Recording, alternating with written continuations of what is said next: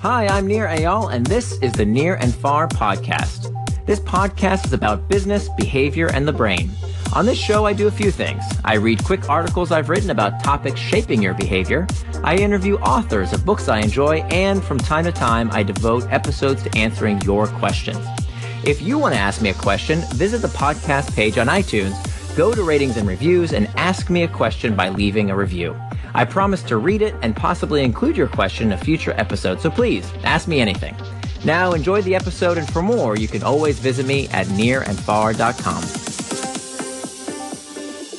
This podcast is brought to you by X.AI.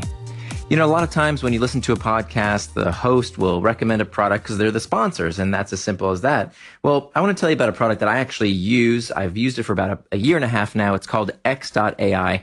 X.AI is an artificial intelligence virtual assistant that will schedule your meetings for you. So every time I schedule a meeting, I don't play the email ping pong game back and forth. All I have to do is CC my virtual assistant at X.AI with a simple email address, and the artificial intelligence will take care of the rest. It's a great product, highly recommend it. And right now you can get 1 month free by going to X.AI/near and far. And you want to enter in the discount code near and far. Now remember, near is spelled like my first name, N-I-R. Check that out at X.AI/near and far. Your fitness app is making you fat. Here's why. By Nir Eyal and read by Nir Eyal. Fitness apps are all the rage. An explosion of new companies and products want to track your steps and count your calories with the aim of melting that excess blubber. There's just one problem. Most of these apps don't work. In fact, there is good reason to believe they may make us fatter. One study called out the dirty secret of wearables, citing that these devices fail to drive long-term sustained engagement with the majority of users. Endeavor Partners research found that more than half of U.S. consumers who have owned a modern activity tracker no longer use it. A third of U.S. consumers who have owned one stopped using the device within just 6 months of receiving it. Well, the report mentions several reasons why people don't stick with these tracking devices. My own theory is simple. They backfire. Here are 3 surprising reasons why fitness apps may be making us less happy and more flabby. 1. Not just calories in and calories out. The first reasons fitness apps make us fat is that almost all of them are based on a pervasive myth. So these gadgets and apps attempt to push people to eat less and exercise more. They ask users to track what they eat and record their physical activity in order to quantify whether dieters intake a surplus of calories for the day. Eat too much or move too little, the thinking goes, and you'll get fat, right? Not exactly. Evidence that the calories in, calories out theory is too simplistic is plentiful. For example, doctors have known for some time that certain medications cause patients to gain or lose weight by changing hormone levels in the body. If putting on pounds was just a matter of energy balance, then these medications shouldn't make people heavier, but they do. Drugs aren't the only thing that can change hormone levels. Certain foods prompt the body to store fat by spiking the release of hormones like insulin. According to Peter Attia, co-founder of the Nutrition Science Initiative, all calories are not created equal. The energy content of food, calories, matters, but it is less important than the metabolic effect of food on your body. To most fitness apps, a calorie of high fructose corn syrup is the same as a calorie of protein, despite the fact that science and our bodies tell us otherwise. Clearly, a calorie isn't just a calorie, and by perpetuating this untruth, fitness apps help people tack on the pounds instead of shedding them. Number 2, you won't exercise yourself thin. Exercise is probably bad for you. Did you hear that right? Let it sink in for a minute. For one, exercise causes many people to overeat by giving them permission to indulge. This phenomenon is called moral licensing. The psychological tendency to splurge in one area of our life when we're being good in another. Moral licensing is why a study found people are more likely to cheat and steal after purchasing environmentally green products as opposed to conventional products.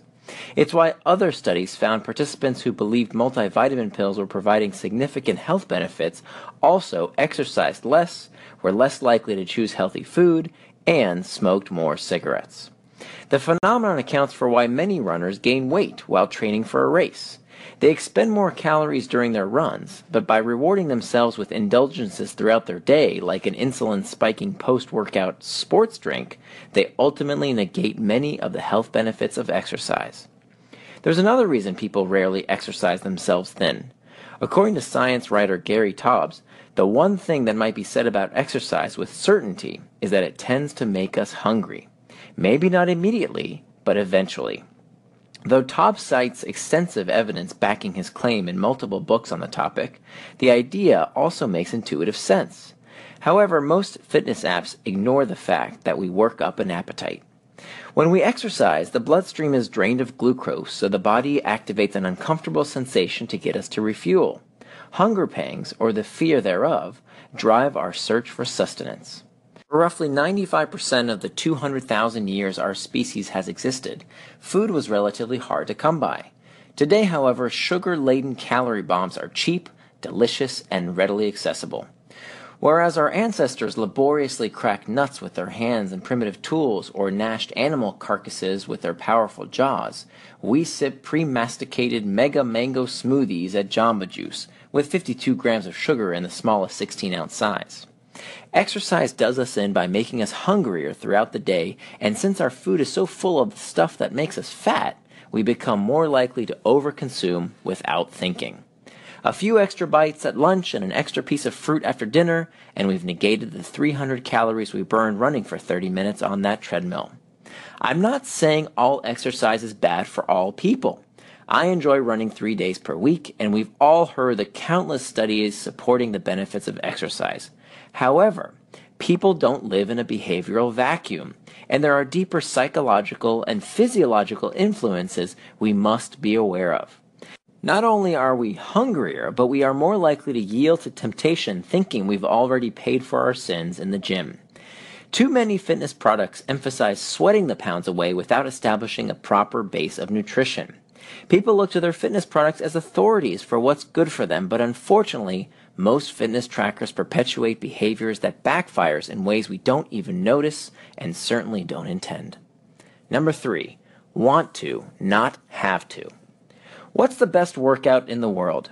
The answer is the one you actually do. However, most people don't sustain their lofty exercise goals. When they fail, people blame themselves instead of the poorly designed weight loss system. The cycle of yo-yo dieting and subsequent self-loathing makes us fat. Most fitness apps fail because they miss a critical component of what it takes to change long-term behaviors. For my recently published book, Hooked, I studied some of the most successful consumer technology companies in the world. I looked into what makes Facebook, Twitter, Pinterest, and the iPhone so good at changing user behavior. My hope was that what I learned could be utilized by those who seek to change habits for good. I discovered these products and services had several common attributes, among them the fact that using them is fun. In contrast, by and large, fitness apps are a drag. As the data regarding long-term usage of these services shows, fitness trackers that make people do things they hate doing fail to change long-term behaviors. The psychological phenomenon of reactance tells us people tend to resist doing things they feel coerced into completing. Attempting to form habits for behaviors people feel they have to do instead of want to do just doesn't work over the long term. Sure, we can starve ourselves for a while or pay homage to the elliptical machine for a few weeks, but eventually we give up if it's not fun. That's why the only people who sustain using these bossy services are those who were already tracking their activity and nutrition before they started using the app, or the relatively few who somehow learned to enjoy the behaviors for their own sake. To date, the burgeoning fitness app industry has relied too heavily upon game-like incentives to motivate behavior, but games invariably come to an end. When the novelty of extrinsic prizes like points, leaderboards, and steps counts wear off, the experience becomes monotonous and users quit. The next generation of fitness apps need to focus on helping users enjoy the activity itself instead of making artificial and often frivolous goals the aim. As for me, I run because I enjoy running, not because an app tells me to. Learn to love exercise without setting strict fitness goals. Instead, I found minimum enjoyable actions I could fit into my schedule regularly because I enjoyed the exercise itself. Though I've taken fitness trackers to task, herein lies the opportunity for the future of health tech. By finding ways to help people learn to love physical activity, more licensing and reactants are kept at bay, and users are more likely to continue to do the activity in the future. In addition, products that help us eat the right foods, not just fewer calories, are needed. Someday, a host of new technologies will finally fulfill the promise of helping us maintain a desirable weight and conceivably live better, longer lives. We're just not quite there yet. Until then, we should be cautious of products that attempt to change our bodies without first understanding our minds.